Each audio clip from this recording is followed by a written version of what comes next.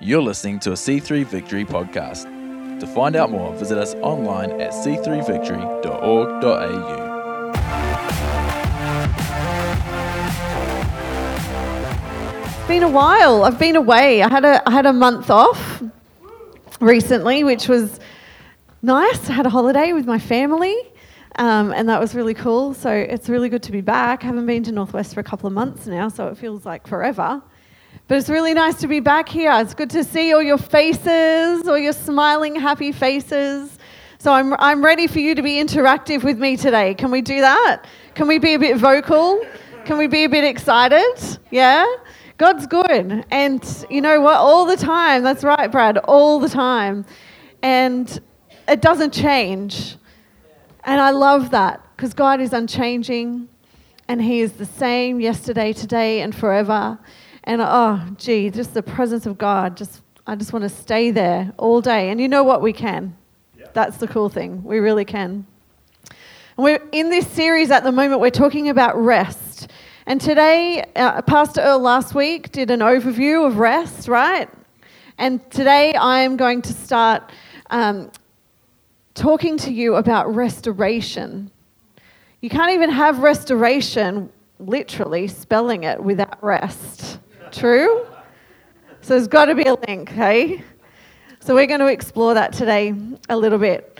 But to be honest with you, I don't really feel super qualified to talk about rest because I'm not really good at it. And as I started I actually had to laugh out loud when I got home from my holiday and I saw the preaching roster and I'm on twice this month. And I was like, seriously, God? Come on. And I was just like, this is crazy. And I started, obviously, to pray into what was it that God wanted me to talk about. And He reminded me that for the last 20 years, He's been trying to get my attention on this. And particularly for the last 2 years, He's been really trying to get my attention on this. And so I was like, you've really got my attention now. I need to know this, God, because I've got to preach it and I've got to believe what I'm preaching. And so I really started to seek Him in that. And so I just wanted to stand up here and now and say that I am committed to going on this journey with you. I am committed to finding out what true rest means in God. And I have not just committed this month, I've actually committed the next 6 months to doing this. Because I believe that if God's been trying to get my attention about it for 20 years, then I can at least give Him half a year on making it work. And then hopefully after that half of a year, I'm going to walk in it, right? That's my commitment to you. So you can keep me accountable. Keep me accountable. Because I always used to think that when He was talking to me you will keep me accountable. You've got to have those people in your life.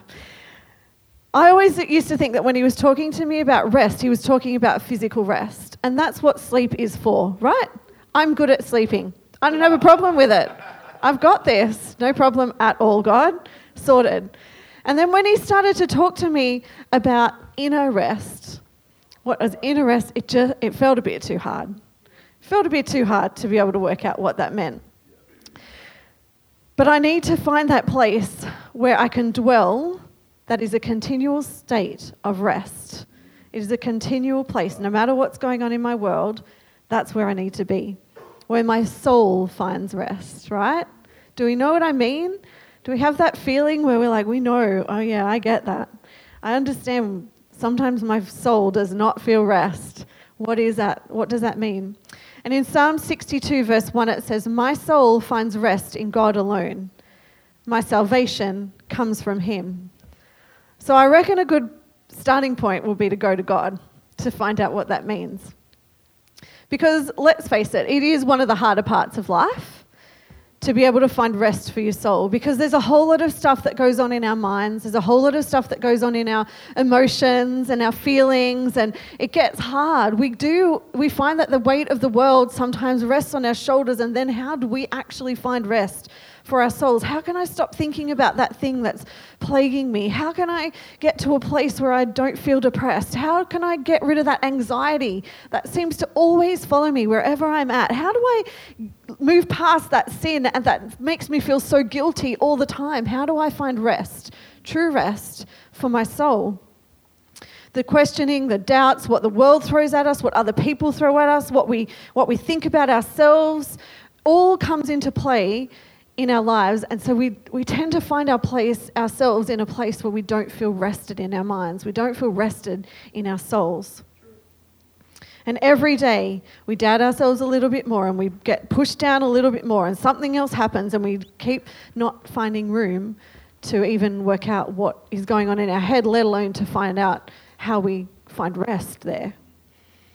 So today we're going to start to explore it. So recently I had the opportunity we went on our holiday, like I said, which was amazing, such an incredible blessing. And we ended up in Hawaii. That was our last week in Hawaii. Who wants to go to Hawaii right now? It's beautiful, can I just say? And I want to go back there as well, so I will come with you. I'm happy to be your tour guide. Please feel free to pay for me to come with you. So we went to Hawaii, and one of the places that we got to go, I apologize if anybody actually knows how this is pronounced. This is how I pronounce it. We went to Hanamau Bay. Anybody want to correct me? No? Good. Okay. We went to this place called Hanamau Bay. Has anybody been blessed enough to go there? No? All right. Okay, we've got one person. All right, so you're going to understand what I'm saying about this beautiful place where you go and you swim in these crystal clear waters and you snorkel with these amazing fish. Now, many, many years ago, actually, I'm going to just refer to my notes because I can't remember how old I was. I was 12. When I was 12 years old, so that's quite a long time ago. I'm about to turn 40. You can do the maths.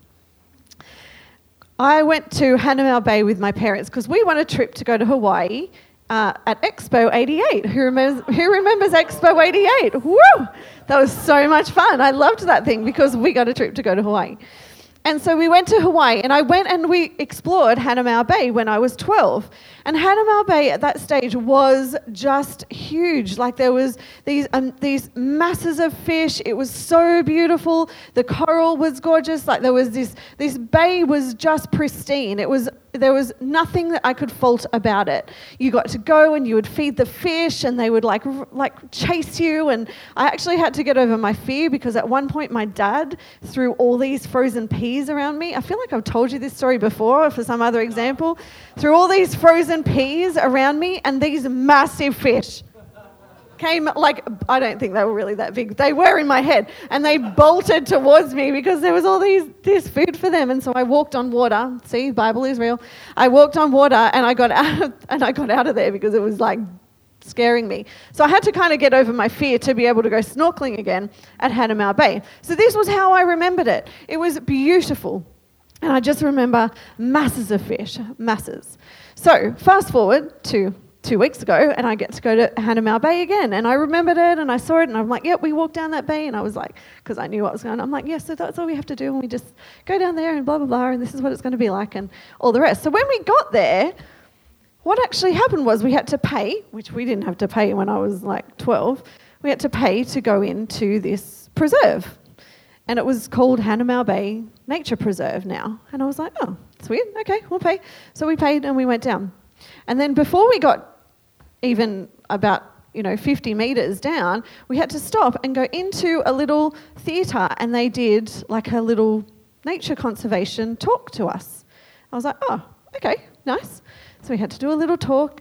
And the reason that we had to go and do that talk was because people like me, when I was 12, and my family, basically decimated that place. So I know, maybe decimation is a little of an exaggeration, but we didn't do it any good, let me just say that. And so we had walked on the coral and we fed the fish and we did all these cute little things, but really what we were doing was damaging that environment that we were in. And we weren't allowing it, so there were so many people that could just go, however many people at any time, no problem, just go and be there. And what we found was, many years later, actually not that many years later after we left, in the early 90s, they started to need to restore the bay because the bay was being so overused that there was a need for restoration. And so the way that they did that was, A, to educate people, But B, on every Tuesday, no one's allowed in there, to be able to give time for this bay to get restored back to its original beauty. And over the last 20 years, that's what's been happening. And it has gotten much, much better. There's still not the same teeming fish that were there when I was 12. But it started to get a lot better because of the education process and the people committed to making sure that the bay rests in order to see it healthy again. Can you see where I'm going? That bay needed rest to be able to be restored to its health again. And yes, we're not talking about physical rest today. We are talking about rest for our souls. And when we are sick, like my husband is today, he needs rest for his body to be able to restore it to the way God designed. And when we are unhealthy in our souls, we need rest for our souls to be able to get it back to a place that God designed, the original plan for us. But we let the world get in the way, just like the bay got the world in the way. In Exodus 23, verses 10 to 12, it says, "For 6 years you are to sow your fields and harvest the crops. But during the 7th year, let the land lie unplowed and unused. Then the poor among your people may get food from it, and the wild animals may eat what is left. Do the same with your vineyard and your olive grove. 6 days do your work, but on the 7th day do not work, so that your ox and your donkey may rest, and so that the slave born in your household and the foreigner living among you may be refreshed." God designed rest. He ordained it, and even in Exodus, he made it a law. It was something that had to happen. He designed it for the restoration and the refreshment of the fields, the livestock, and the people. Because, he knows that we can't go through life without rest. And we can't go through life without restoration. We need time to be restored. Restoration is God's intention. If you're taking notes today, that is our first point today. Restoration is God's intention. When we continually let ourselves get overrun by the busyness of life and all the things that are going on around us and the kids and their crazy state that they're in, and I tell you what, mine have been in a crazy state since we got back from overseas. It's like a whole nother level of crazy. Or maybe I've just lost patience. I don't know. It could be either. I might have left that in America. Who knows? But when we continually let ourselves get overrun by the busyness and the craziness of what's going on around us, we find that we let the things of the world start to get in, and we start to feel the effects of not stopping and resting. We start to feel the effects of not spending time with Jesus. We start to feel the effects of everything that's going on in our world. It may not be straight away, but down the line we're going to feel it. And we start to see that the worldly views even start to creep into our thinking. And we start to think things that God never wanted us to think about ourselves. And we start to think things about other people that God never wanted us to think about other people, or the circumstances and situations in our lives. Because we start to get tired and run down. And who knows, when we get tired and run down, that's when the enemy likes to strike, because it's when we're at our weakest, and that's when he starts to put all these little thoughts into our minds, and we don't remember to stop and say, hang on a second, hang on, let me just take a minute to breathe here. What does God say about that? In Psalm 23, we love it. Hey, Psalm 23 is such an amazing psalm. And from verse 1 to 3, I'm going to read this morning. And it says, "The Lord is my shepherd. I shall not be in want. He makes me lie down in green pastures. He leads me beside quiet waters. He restores my soul. He guides me in paths of righteousness for his name's sake." God is the God of restoration. God brings restoration to our souls. It reminds us in this passage that we need to take time to be restored. Now, I'm not saying necessarily that it means that you need to stop everything to do that, to get restored. That's not necessarily what I'm saying. You need to find the way that you are restored in God. You need to take time out perhaps. So for me, I do need to take a little bit of time out every morning if I can do it. Sometimes it doesn't happen, but I need to take time out. This morning I went for a walk along the water. I walked beside still waters, literally, and it was beautiful. But I took some time for God to restore my soul. Because, every day we have a bit more of a battle to win. Every day we can get up, and I'm in a really good place right now. But that doesn't mean that I don't need God to restore in me the things that he needs to restore in me that I don't even realize have gotten out of hand, or they've perhaps gone a little bit skew-if. And it says, so there's three things I want us to get out of this psalm. The first one is that God initiates our restoration. The Lord is my shepherd, I will not want. He makes me lie down in green pastures. And sometimes God makes us lie down somewhere, or makes us stop, or pushes us in a particular direction because he knows that we need to just stop for a second, take some time to breathe, like our series title, take some time to breathe and allow him to do a restoring work in us. And the second thing I want us to see is that God leads our restoration. He leads me beside still waters to a place of peace.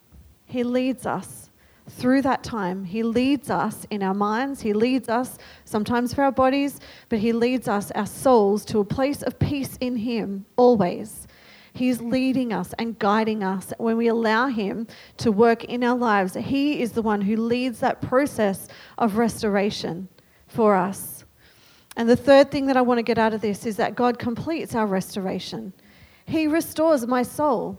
He is continually restoring my soul. And one day it will be completed. And when we get to heaven, it's great. But there is going to be this process of restoration that happens continually for the next however many years. And that's a good thing because God is continually bringing us to a new place in him of restoration until the point where one day we are completed. Right from the beginning of time, God's intention was always restoration.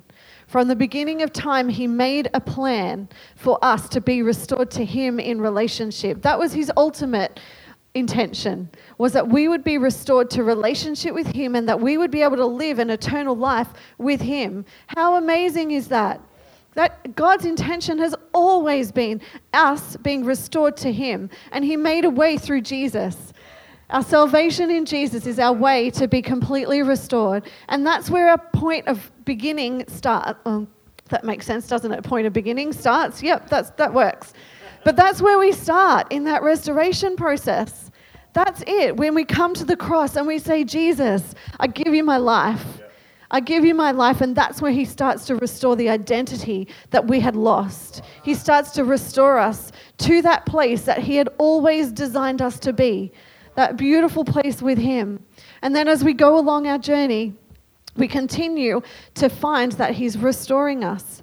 In Hebrews 9, it says, "For this reason, Christ, the mediator of the new covenant, that those who are called may receive the promised eternal inheritance, now that he has died as a ransom to set them free from the sins committed under the first covenant." So he wanted to restore us to relationship with him, but not only did he restore us to relationship with him, he actually restored us to a place that was even better. We got an inheritance. The inheritance that he has given us, he has restored all of that to us, which we didn't even deserve in the first place. So when we go through a process of restoration, it actually makes us or takes us to a better place than our original position. So it's always a good thing to go through a restoration process, even though it might feel hard at the time. And he restored to us this idea of eternal life. Restoration in relationship, restoration in our souls. It doesn't matter what we're talking about. It's always restoration that God intends for us. But why do we even need to be transformed? Why do we even need it? Because why do we need to be restored? I'm just giving you my next point. I'm just giving you a little bit of a prelude to it. Because restoration is part of transformation. Restoration is part of transformation. His purpose is always to ensure that we are restored to the place that he designed us to be. In order for us to go through that transformation and that restoration, we must take time to rest. Because rest is where restoration takes place. It takes time. We have to take time out to find what is it that energizes you? What is it that restores you? For every one of us, like I mentioned before, it's going to be different. It's going to look a little bit different. But when life is busy, when you feel like you've got nothing left, what is that thing? Where is that place that you go to in God that will take you back to where He originally designed you, where you can find out what He actually says about you, where you can rest on those promises that He has got for you? Where is that place for you?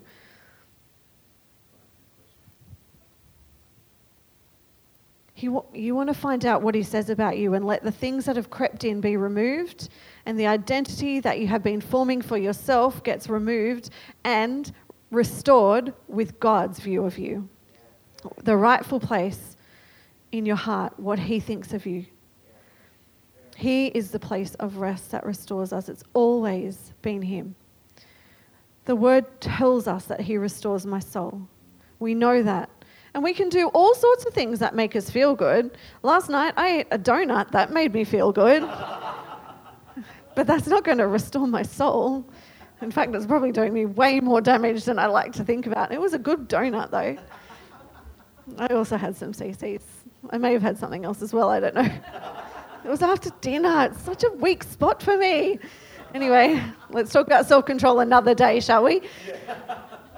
But the cool thing is that, God wants us to find that place in Him. Not in TV, not in coffee, not even with coffee with friends sometimes. That's our go-to place. Oh, I feel a bit down. I'm going to go and have coffee with somebody and chat about it. And sometimes that could be good, but are they taking you to Him? Or are they just taking you on the journey of self-pity or feeling bad about yourself or whatever? Where are you being taken on your journey of transformation? God tells us that we need to be transformed every day. That the reason we are being transformed is because He wants us to be more like Him. So we need to go to those places where we're going to be more like Him. Our initial transformation begins when we accept Jesus, that He died on the cross and that He rose for us. And our acceptance of Him is that initial part of our journey towards truly knowing who we are. We are always being restored. Our spirit is saved. We are saved right now. We are being saved and we will be saved. It's a constant process of a journey of transformation. And our salvation, like we said in Psalm 62, it says, I better read it to you properly because I'll probably get it wrong. Who knows? My soul finds rest in God alone. My salvation comes from Him. Our rest is in our salvation, but it's a continual journey. It's a continual finding out. We're working out our salvation with fear and trembling. It's a continual process. The transformation journey requires that we reject what the world places on us and accept what God places on us today, every single day. We are who God has designed us to be. That's the plan. That's who we want to be. And I believe that we can't truly be transformed without being restored. Because I think about anything. I think about a car that wants to be, it doesn't have a mind. Anyway, a car that we want to restore requires a transformation journey, right? It has to be transformed to be back to its original beauty. If we think about a house that we're trying to restore, or a part of a house that we're trying to restore, there's transformation that takes place for it to be restored. And when I think about us, we need to be transformed in order for us to be restored. And God when I was sitting in worship, He was talking about restoration for our souls, and He was saying we go from something to something else. So when we're trying to if we want to be restored and transformed, He's going to take us from death to life, right? He's going to take us from sin to freedom. He's going to take us from hate to love. He's going to take us from anxiety to peace, from distress to joy, from depression to joy, from dark to light. The restorative process always leads us to a better place in Him, a better place in life, a better place for us. It's always where He leads us. And that transformation that takes place is vital for that restorative process to fully be revealed. For my heart to be transformed to that of Christ, for my mind to become the mind of Christ, requires that we commit to that transformation journey. It won't happen effectively in the busyness of life if we don't take time out to rest and be restored. We need to take time out. We need to work it out. And I feel like I'm harping on this point, but you need to find the place where you are restored. You need to find where it is that God needs you to be to take you on that restoration journey. And to help you identify the things that need to be restored, the things that might have slipped. You need to ask God, what is it that you're trying to show me? Because rest is already within us. Did you know that? We have access to that rest. We already have the access to the rest that we so desire. As soon as we give our hearts to Jesus, it starts with the cross and it ends with the cross. That's where rest is found, in His salvation. So if we have salvation in our lives, then we have rest. So what?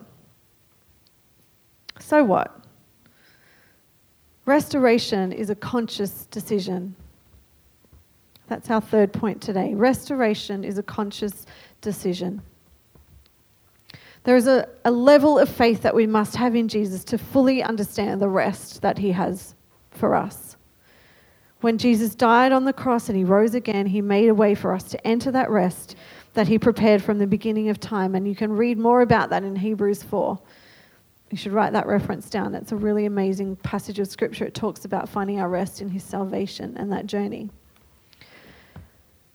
And we activate that rest, that place of dwelling, when we consciously choose to stand on the promises of God and the purposes of God every day.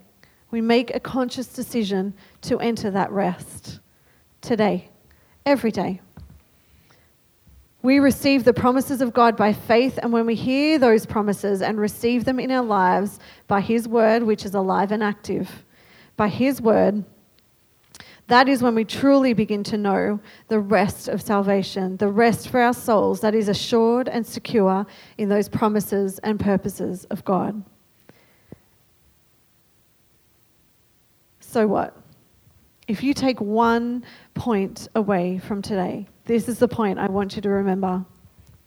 We need to make a conscious decision to rest in the promises and purposes of God in order that the Spirit can restore our soul to that which aligns with God. Restoration is about strength.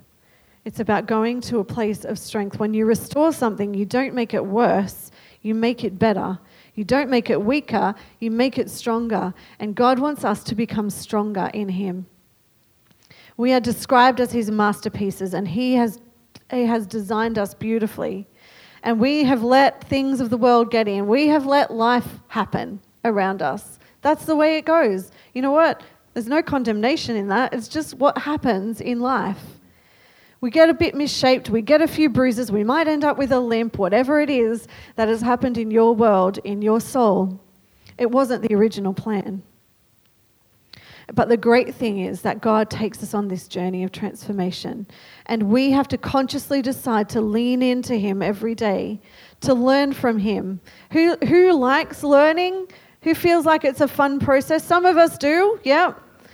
And some of us find it a little bit more difficult to learn and to lean in, and that's okay. God made you like that. But it doesn't change the fact that we need to lean on God, lean on His understanding, not our own, to be able to just lean on Him and learn from Him. What is it that He is trying to show us in our lives today? What is He trying to restore in us today? Where do we find that rest?